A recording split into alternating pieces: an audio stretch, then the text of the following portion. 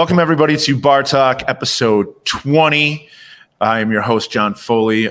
With me, as always, Courtney Booms. Hello. Mark Miller. Hello. Coming to you from the Relief and Resource in Fenton, Michigan, courtesy of iLogic Media. Please check out their other content if you have not. But today is the first in our, what will be a series of episodes where we talk about people in the industry that have made a gigantic difference.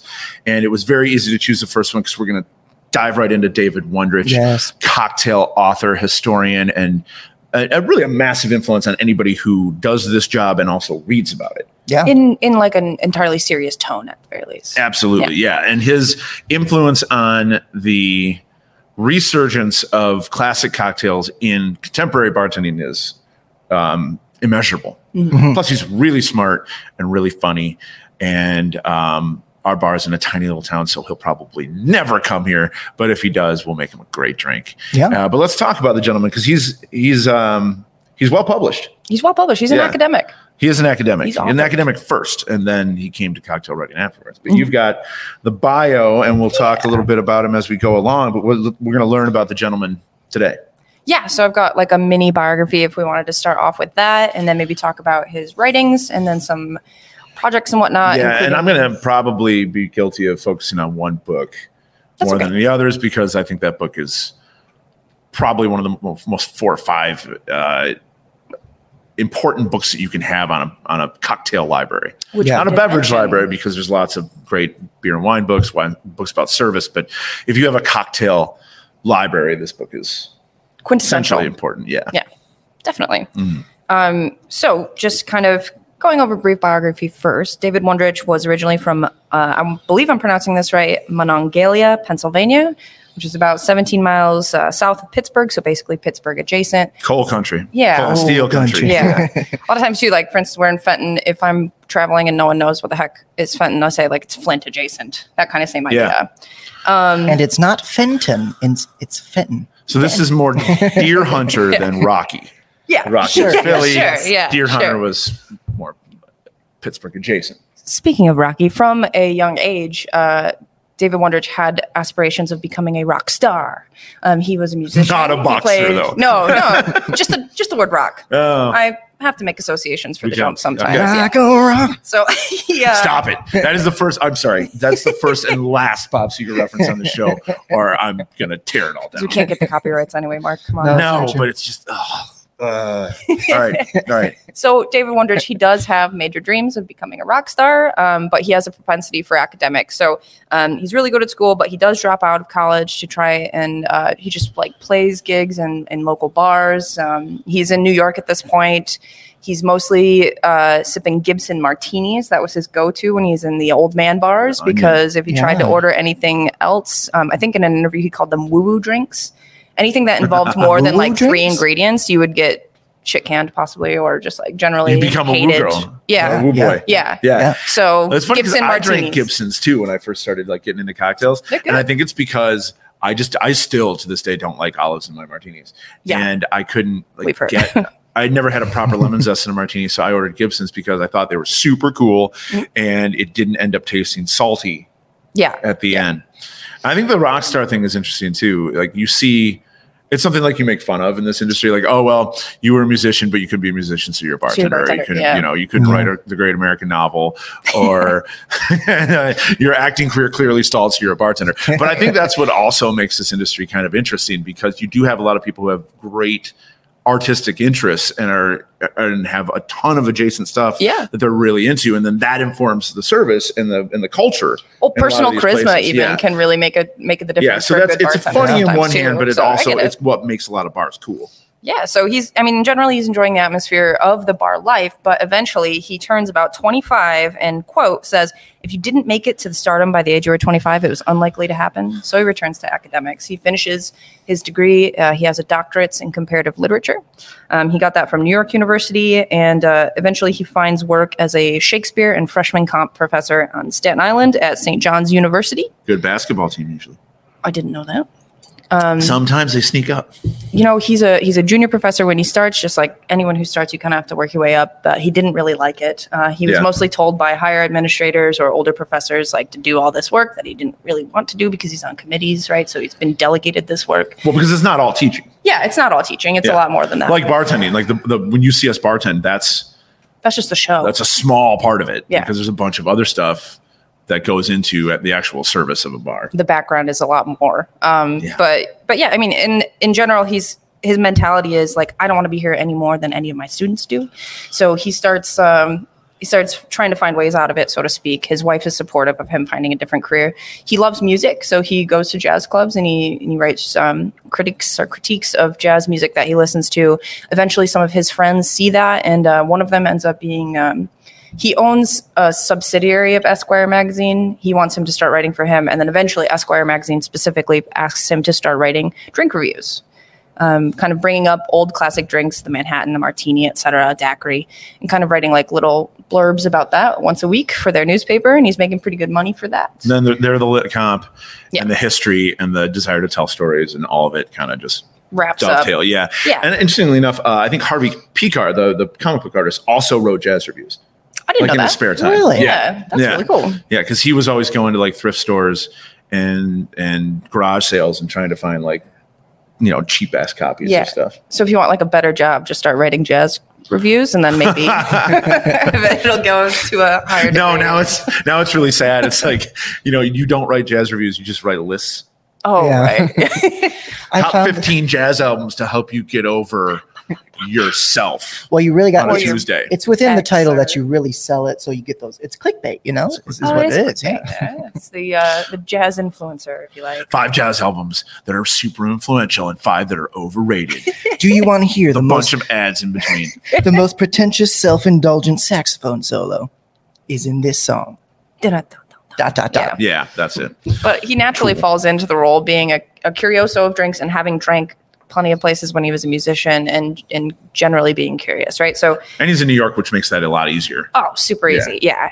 Compared to Monongalia, potentially. I don't really know. But not to diss you, Monongalia. I have no idea. But knuckle sandwich is what you're going to get.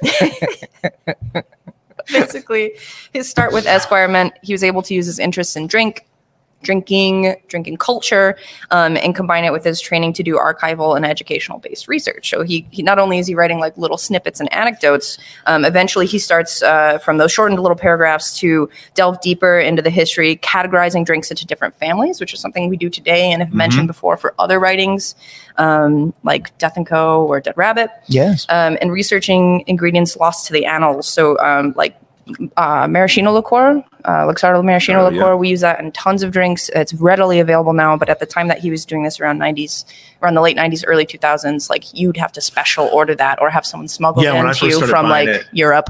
In Fenton, in the early 2000s, it was hard to carry all the time because I don't think the ordering on the state level was up to the demand that a lot of us bartenders wanted.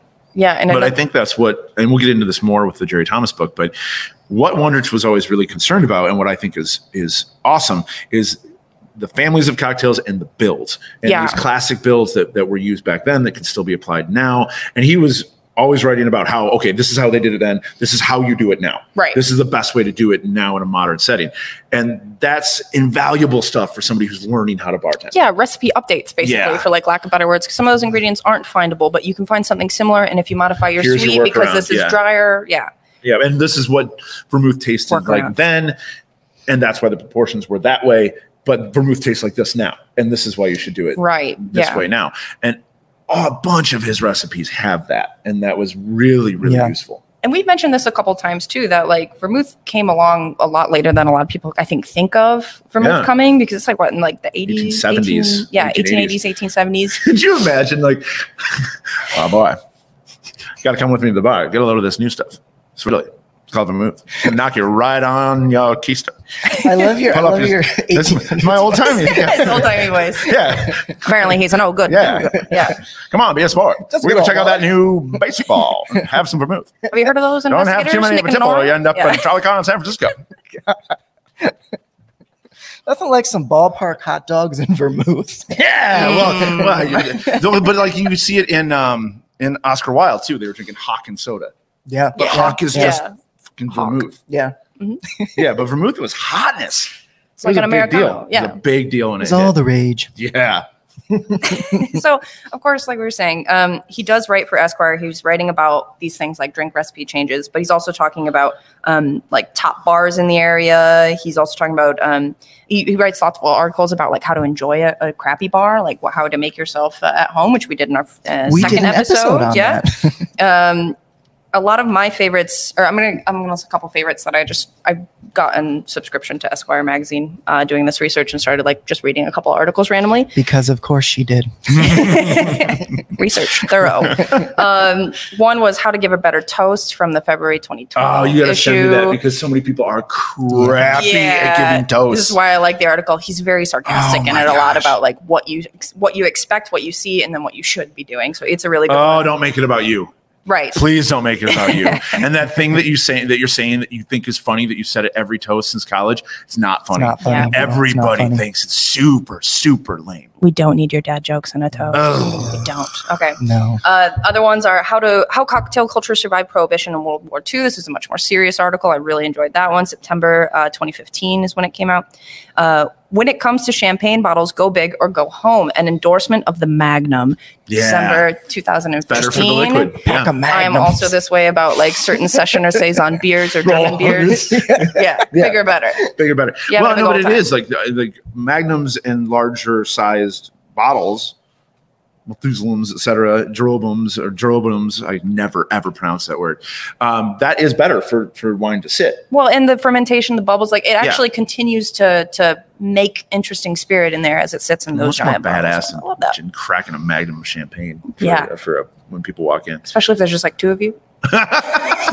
Just so you know, I only get real romantic up in here. So many cubes of cheese and a minimal amount of crackers, but I do have. This is gonna get weird. Yeah, champagne. I also have a saber for it, so here we go. Can you saber? Love sabering. Can I? Absolutely not. I can. Really? Yeah. Pixar didn't have on the next episode of this podcast. I would definitely need to practice, but I can saber a bottle. We should do that, and we'll insert it into an episode one time. Be like, this is John sabering. Just like cut. Yeah, I'd have to practice, but it's been like years. But I can do it. I was sabering a bottle in the adjacent like catering kitchen area of the event space for the laundry, not in the restaurant proper. Yeah. I was practicing, so I had it in the freezer. I had it stored, and I'm like, I'm going to practice with a couple bottles before New Year's Eve so I can do it on New Year's Eve in the bar. And I right as I'm about to strike, poor Ashley Burton, who used to work there.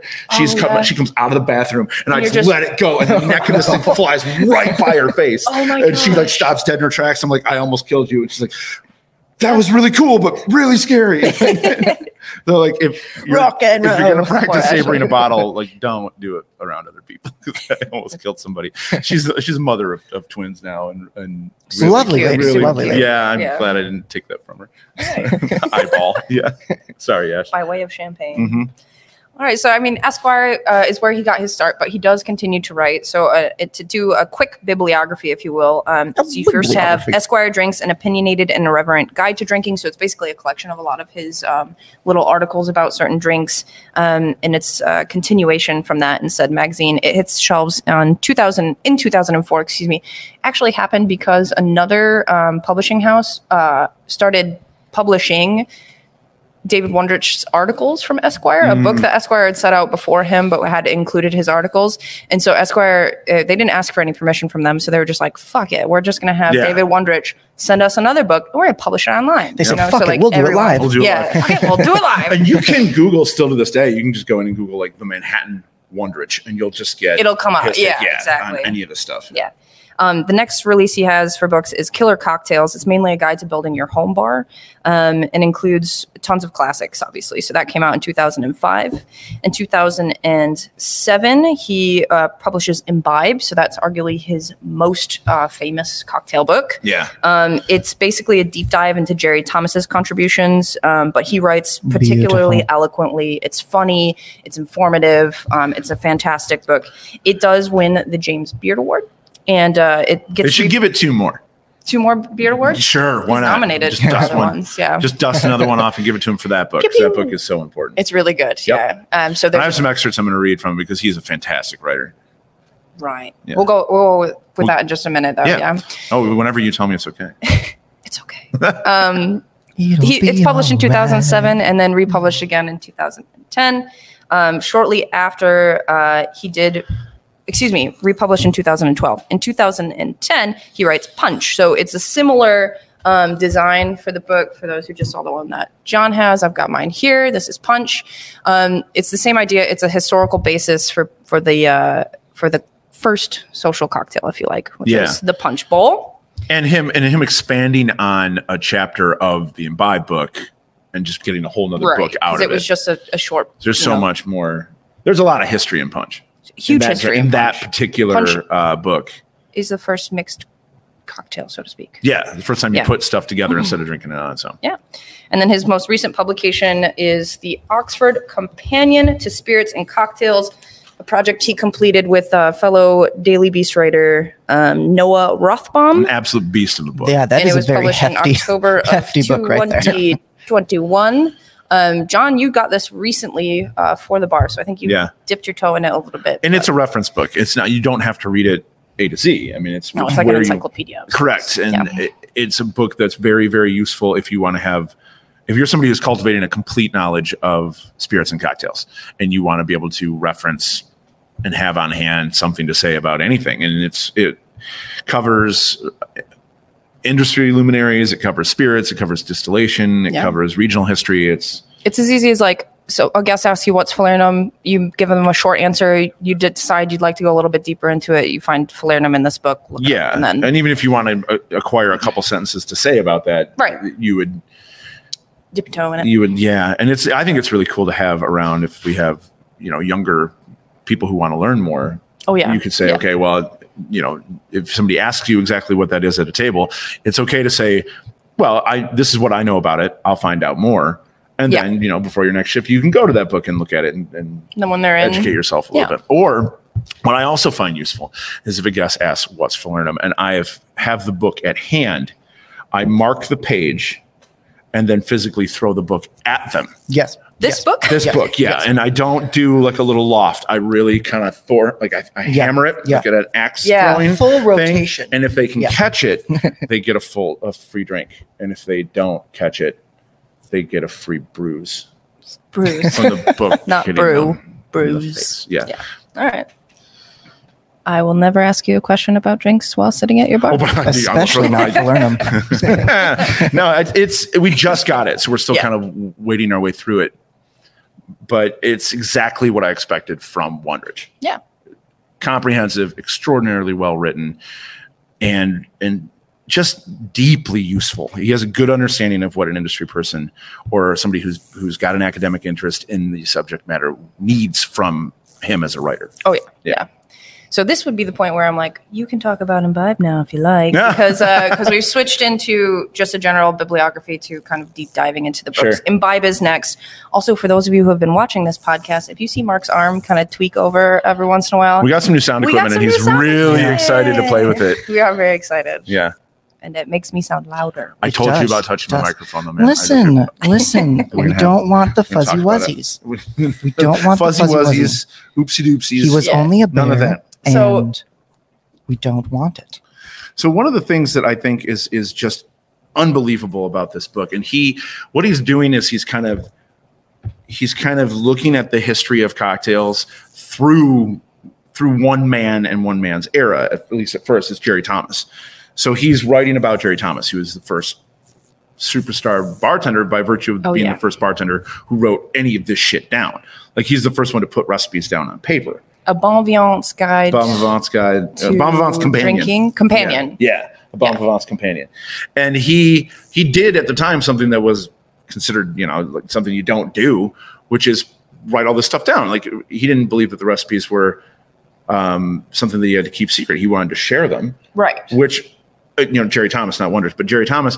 And he essentially is using this to be the first bartender to truly build his own brand. Yes. Like, this is me. I'm the dude. I got the brass buttons on my vest. Right. I'm the showiest, motherfucker out here.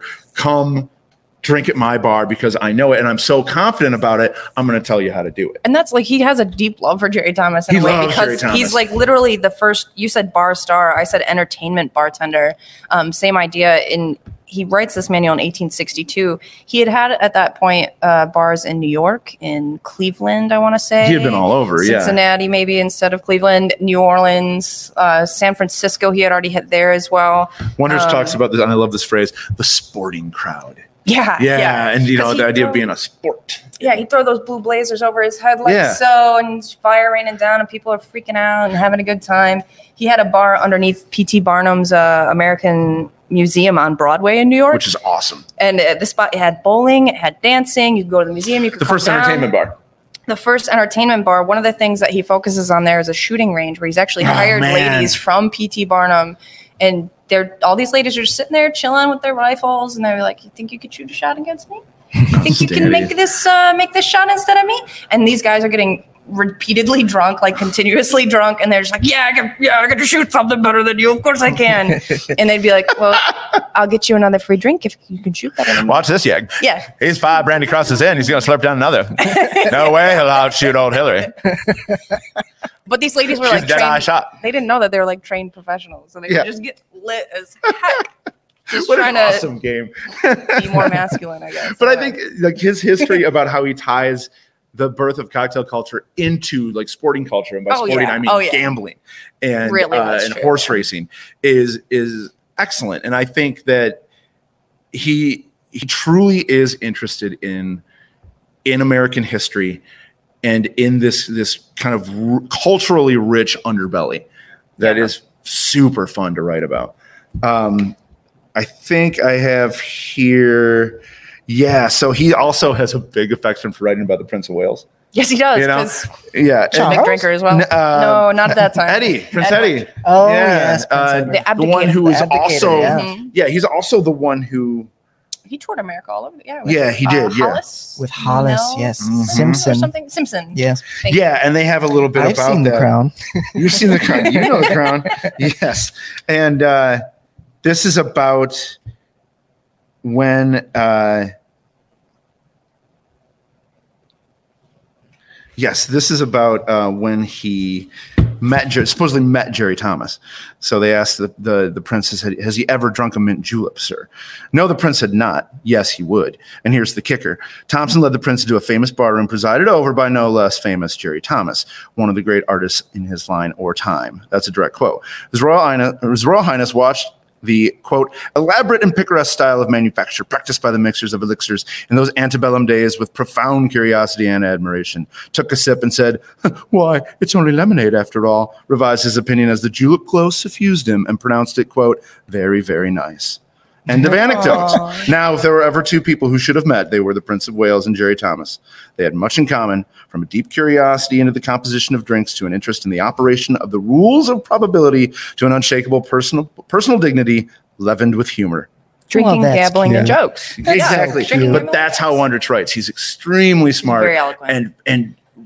And really into kind of like grabbing you by the coat sleeve and bringing you on a journey. Yeah. And that's awesome. I mean, if you think about it, the title is Imbibe from Absinthe Cocktail to Whiskey Smash, a salute in stories and drinks to the Professor Jerry Thomas, pioneer of the American bar, featuring the original formula. I mentioned the long title because he's literally so inclusive about everything. So it's a lively read for bartenders, cocktail enthusiasts, super humorous in most cases, historically informative about slings, just like good writing, fizzes, toddies, sours. Yeah. And he's very funny. And he has a beautiful reverence for certain cocktails, like the Fish House Punch. Which is my favorite punch. Yeah. This is his introductory paragraph about the drink. The Fish House Punch is thrice blessed. Its name is memorable and strangely alluring. Its history is august and eccentric. And its formula is delicious and deadly. Oh. The greatest of all American punches, it deserves to be protected by law, taught in schools, and made a mandatory part of every 4th of July celebration, with dilute proportions given to those not yet of legal age, so that they may be accustomed to its taste. Yeah, I mean, I completely small agree. beers kind of mentality there, right? Beers. Small beers, Mini beers. Mixed with lemonade. That drink is literally so good, though. It's dope. I love It's a Fish great House cocktail. Punch. Yeah, and it's good on an individual level. Yeah. And I have made it in long form punch too, and it's just fantastic. Rock and roll. Yeah, and that's like read punch too, because making punch is very, very difficult, but really, really satisfying if you get it right. Oh yeah.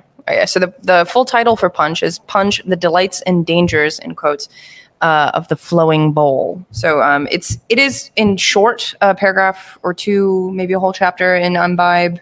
It's a whole chapter. It's a whole chapter in Imbibe, but it's an entire book here. So they dive deep into the history.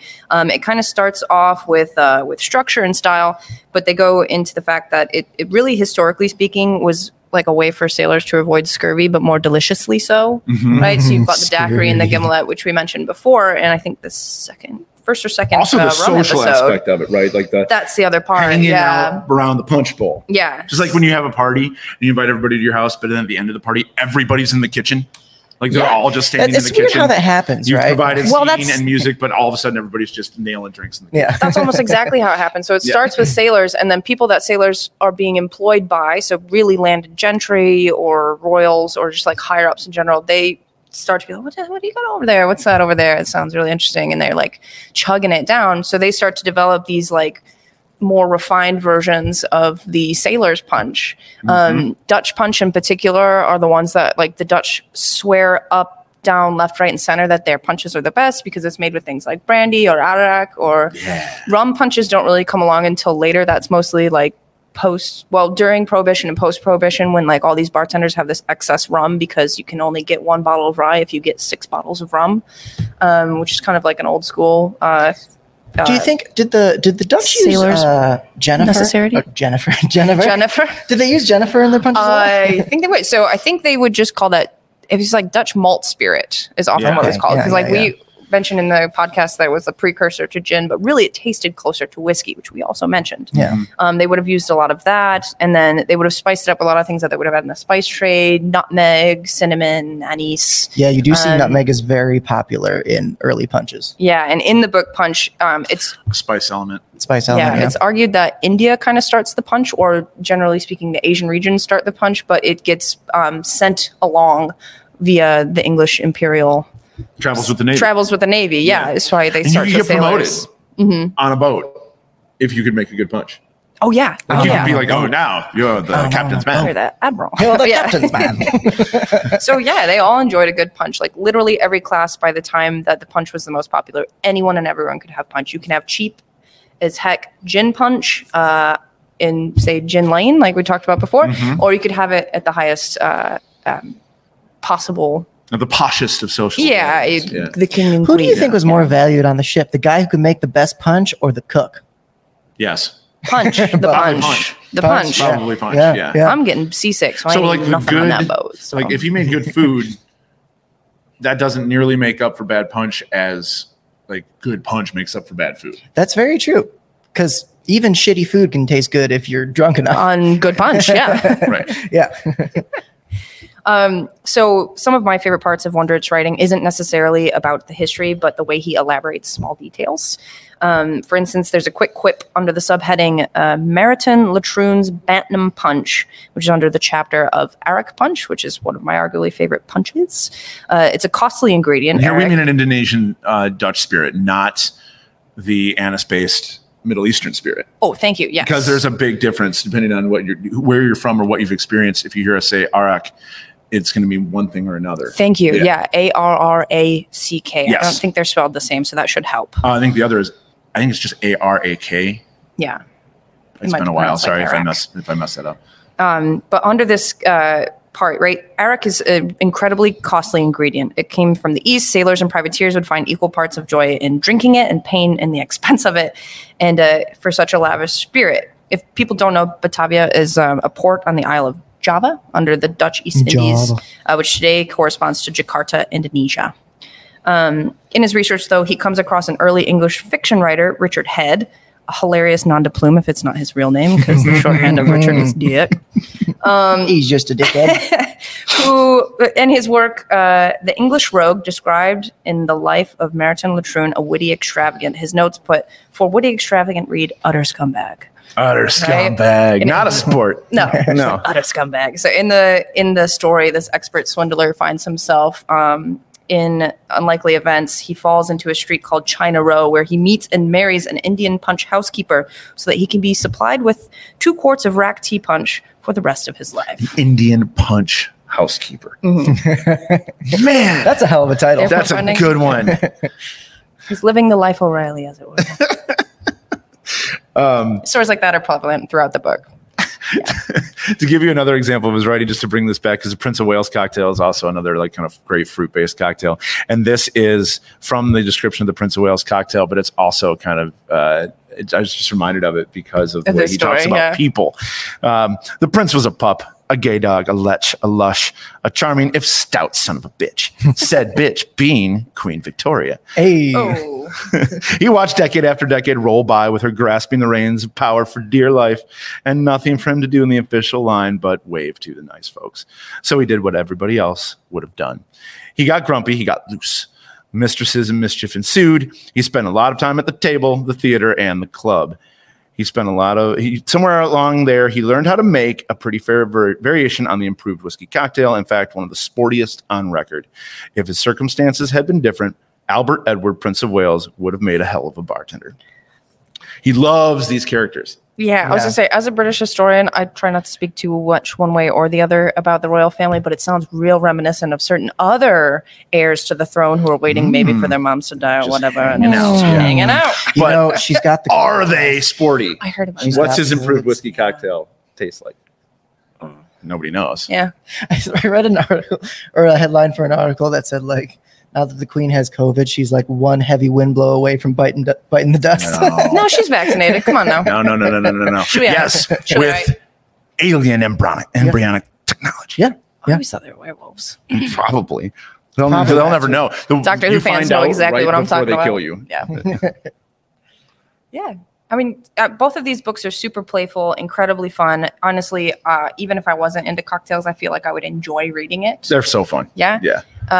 It's a little technical in some parts, so you'd kind of have to like glaze over it. But at the same time, it's really, really fantastic.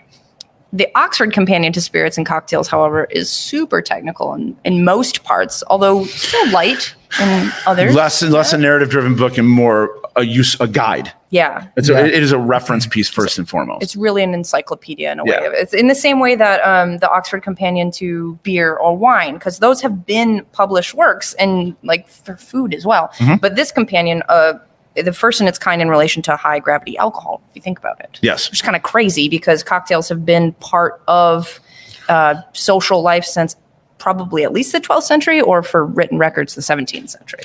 But a book like this has to hit when it's still a very viable part of the culture. Like it's in a renaissance. Right. And I didn't think, like the 60s, 70s, 80s, that wasn't the time. No. And plus you have to have 2 people who are willing to do all of the work to actually make an Oxford Companion of anything. Or even have cocktail historians, right? Because we talked about Jerry Thomas having been one of the first to write down, recipes, but he wasn't really a historian in any way. He was hyping recipes and himself. Made a point to write it down. I was the guy who did this first, so come to my bars. So that was, so I mentioned before, so that's Wondrich and then Noah Rothbaum, and they did put forth a huge amount of effort. I think there's over 1,200 cocktail recipes in this book. Yeah, it's an awesome. That is a beast of a book. Awesome reference. Yeah.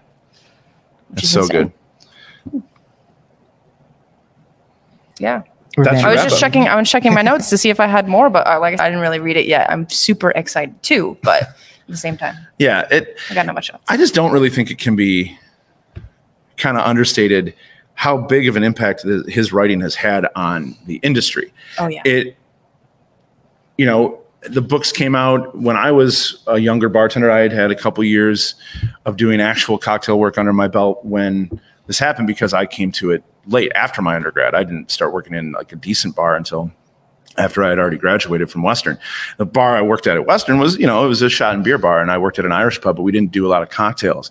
Mm-hmm. So there are people who had put reference books out there that I didn't have anywhere else to go to to get any sort of reference point for my own builds for cocktails. Ted Haig's book, Forgotten Cocktails and Vintage Spirits, David Wondrich's book, and honestly, stuff like, as silly as it sounds, The Difford's Guide, where where Simon Difford, this UK bartender, was just publishing everything, like every single recipe he could possibly find, and putting it out there. And oh my gosh, some of these UK cocktails that were popular in the 90s are horrific sounding. Lots of Midori. Yeah, so much Midori. Blue Curacao, really, really, really stupid names, and obviously just massive party drinks. I think if I were drinking cocktails in the Britpop era, it would have been very bad. The Shagadelic Cosmo. Yeah, the Shagadelic Cosmo. Like, tiki cocktails, for instance, kind of span the time, but because some of those do have a lot of juice or syrup, and you've also got these people generally likable regardless. And that's a niche that I think everybody had. That fire was kept smoldering, by the people who were just really into that kind of cocktail.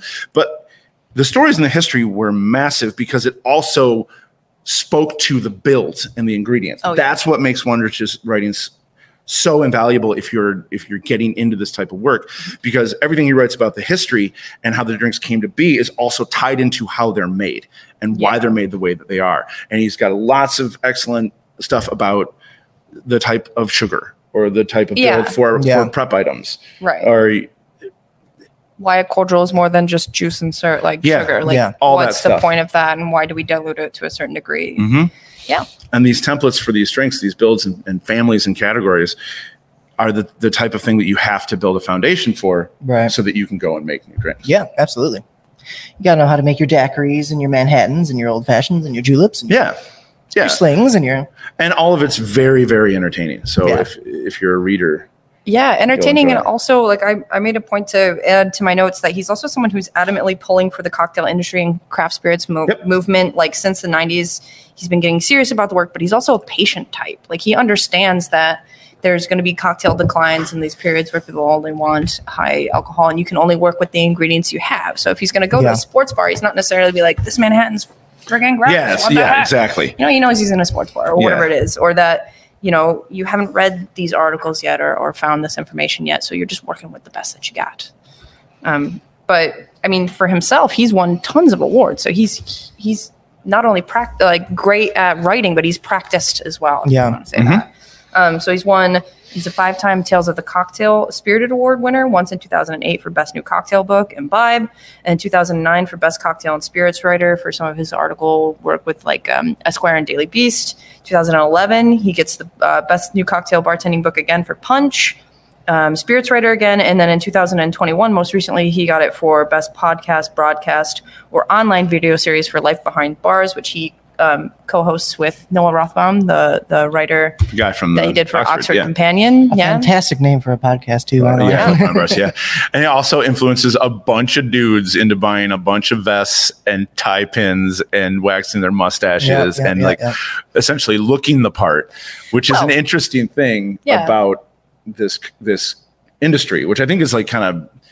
Imbibe it's a fun book because when that came out, almost every bar that called itself a speakeasy bar started to reevaluate what that meant. Yes. It's not just a hidden bar or like a bar that's connected to a restaurant, but it's its own started bar, to become about the mood and the culture too. Yeah. But then you get something that's Sometimes really dangerous, right? Yeah. Because you can do a lot of surface level stuff, but if the drinks and the service aren't good, then... Enjoy your Instagram photos and never come back again. Exactly right. So his influences, like anybody who's super influential, his influence is very interesting to dissect because you get a lot of people who know the words but not the music, essentially. Fair, fair. And who are doing everything on a surface level very, very correct to give you a sense of nostalgia and a sense of otherworldliness when you step into their bar.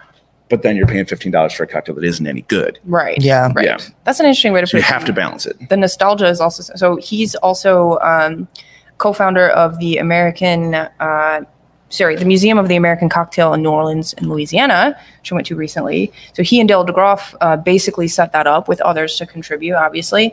But, his writing and his work obviously influences tons of people, but he wants there to be resources literally anywhere and everywhere to understand the change. So he wrote a lot about why ice was super important, why the shaker modified, why it's no longer just the Boston glass and the how it changed over time. He has a collection of strainers, I think, just as a personal thing. But I was gonna say, I'm pretty sure there's like a whole like little section in Imbibe just about strainers. Yep. Yeah, because it's something he's personally fascinated with, and the way that they do or do not allow ice to be added to the drink after shaking. Like, I get it. That totally makes sense to me. Absinthe spoons are things that I've started to think I should start. Collect. I think I might. Yeah. They get really interesting. Yeah. There could be like a space cat one, and no one would know. Very ornate too. Yeah. Excellent. So I think maybe that we need to at least have one more read from the Imbibe book, because I think this section is absolutely hilarious. And then also there's a cocktail I want to talk about too. We'll get into in a second. But going back to vermouth. Yes. This is how he opens his section on the Manhattan cocktail. So the vermouth cocktail is no doubt a fine thing, offering, as it does, a bold presence on the palate while still being low in impact. He's talking about a drink that has as its base vermouth. Perhaps the impact is too low. You go to all the trouble of hitching your foot up on the rail, engaging Ed in conversation, supervising his movements as he dashes and splashes and waltzes everything around with ice, and the straining and the twisting and the sliding and the pain. And what do you get for your 15 cents? Something with no more kick to it than the little glass of sherry your maiden aunt takes when the fantods have got her. But what if you put a stick in it? Rye, gin, brandy, it doesn't matter. Just a little something to make you feel like you've had a drink. That's one possibility. On the other hand, there's this one. The whiskey or gin or brandy cocktail is no doubt a fine thing, offering, as it does, a smooth presence on the palate while still being high in impact. Perhaps too high. You go to all the trouble of hitching your foot up on the rail and all the rest, and what do you get for your 15 cents? Drunk. That's what. The problem with these things is they go down so easy that you want to treat your throat to a couple or three just to show your appreciation for the fine job it's been doing you, but the next thing you know, it's next Thursday, and you're in Oakland with what feels like 3 black eyes and an anchor tattooed on your arm. But what if you turned the damper down a little, took that new vermouth stuff, plenty flavorful, but no John L. Sullivan, and replaced some of the booze with it? Maybe you could have a drink or two without all the vaudeville. And that's is a vaudeville. Excellent excerpt into the history and his general idea of that time and drinking, which is excellent. And then they have this awesome bit at the end of the book where he basically got a bunch of super famous bartenders to do a cocktail in the Jerry Thomas style. Right. And they were all going to do these little tributes to Jerry Thomas. That's awesome. Yeah, it is. Yeah.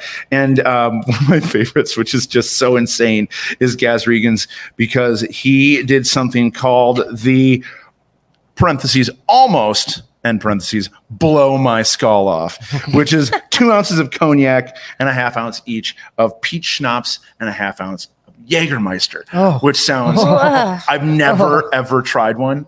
And I'm gonna do it someday, but it sounds just insane. Buy some, like a nib of Jägermeister. Yeah. But Wondrich's cocktail, which I guess he did assemble people to go to Jerry Thomas's grave, shake up, drink at the gravesite, and then pour one out in tribute for the homies, is the Tombstone cocktail, which is basically not even a cocktail. It's 2 ounces of 100 proof or 101 proof rye whiskey, which I hope that he means Rittenhouse or Wild Turkey. A teaspoon of rich syrup, and 2 dashes of Angostura bitters, shaken. A shaked old-fashioned in a way. Basically. It's just so stupid and simple and tastes awesome. That's what we call metal as fuck. Yeah, like why all the nonsense? That was the Tombstone cocktail, his tribute to Jerry Thomas. I wonder if he made all of his BAR, the bar program students do that as well. You know what I mean? Like everyone just after class goes over there. It's like a 5-day intensive course he wrote with Dale DeGraw. Because he's buried in, I think he's buried in New York. He's buried in New York, yeah. Apparently a fine little cemetery. I remember listening to him say in an interview. Until they plow it over and put it in a Starbucks. For those who don't know, BAR program, it's an acronym, so it's Beverage Alcohol Resource, something that he developed with some others in 2005 just to help people become better, more educated bartenders. Wow. Continuing influence in the industry, really. So, a huge proponent of education. Yeah, he is. Yeah, he is. As an academic, that naturally makes sense. Yeah. I think we did a good coverage. That's our wrap up. Yeah. So, Well, thank you, Mr. Wondrich, for. This show honestly could have been 3 hours long. We could have talked about all of these books and delved into all these recipes. And there's so much to learn just from the stuff that he's put down on paper, let alone his podcast, which is ridiculously informative. So, or the other Bartender at Large and all those other podcasts that he's been featured on. Yeah, not even just exactly. Yeah. You know, so from one small corner of Michigan, thanks a bunch. Yeah, thanks, guys. Heavy metal. Heavy metal wonders. Yeah, exactly. And he's still a rock star to us. Yeah, exactly. So that's it from Bar Talk. Cheers for myself, Courtney, and Mark. Cheers. Yes. Yeah. And we'll see you on the flip. Thank you. On the flip. Later.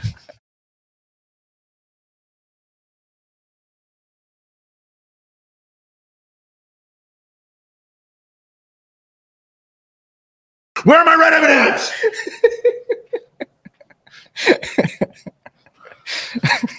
In a goblet on the table.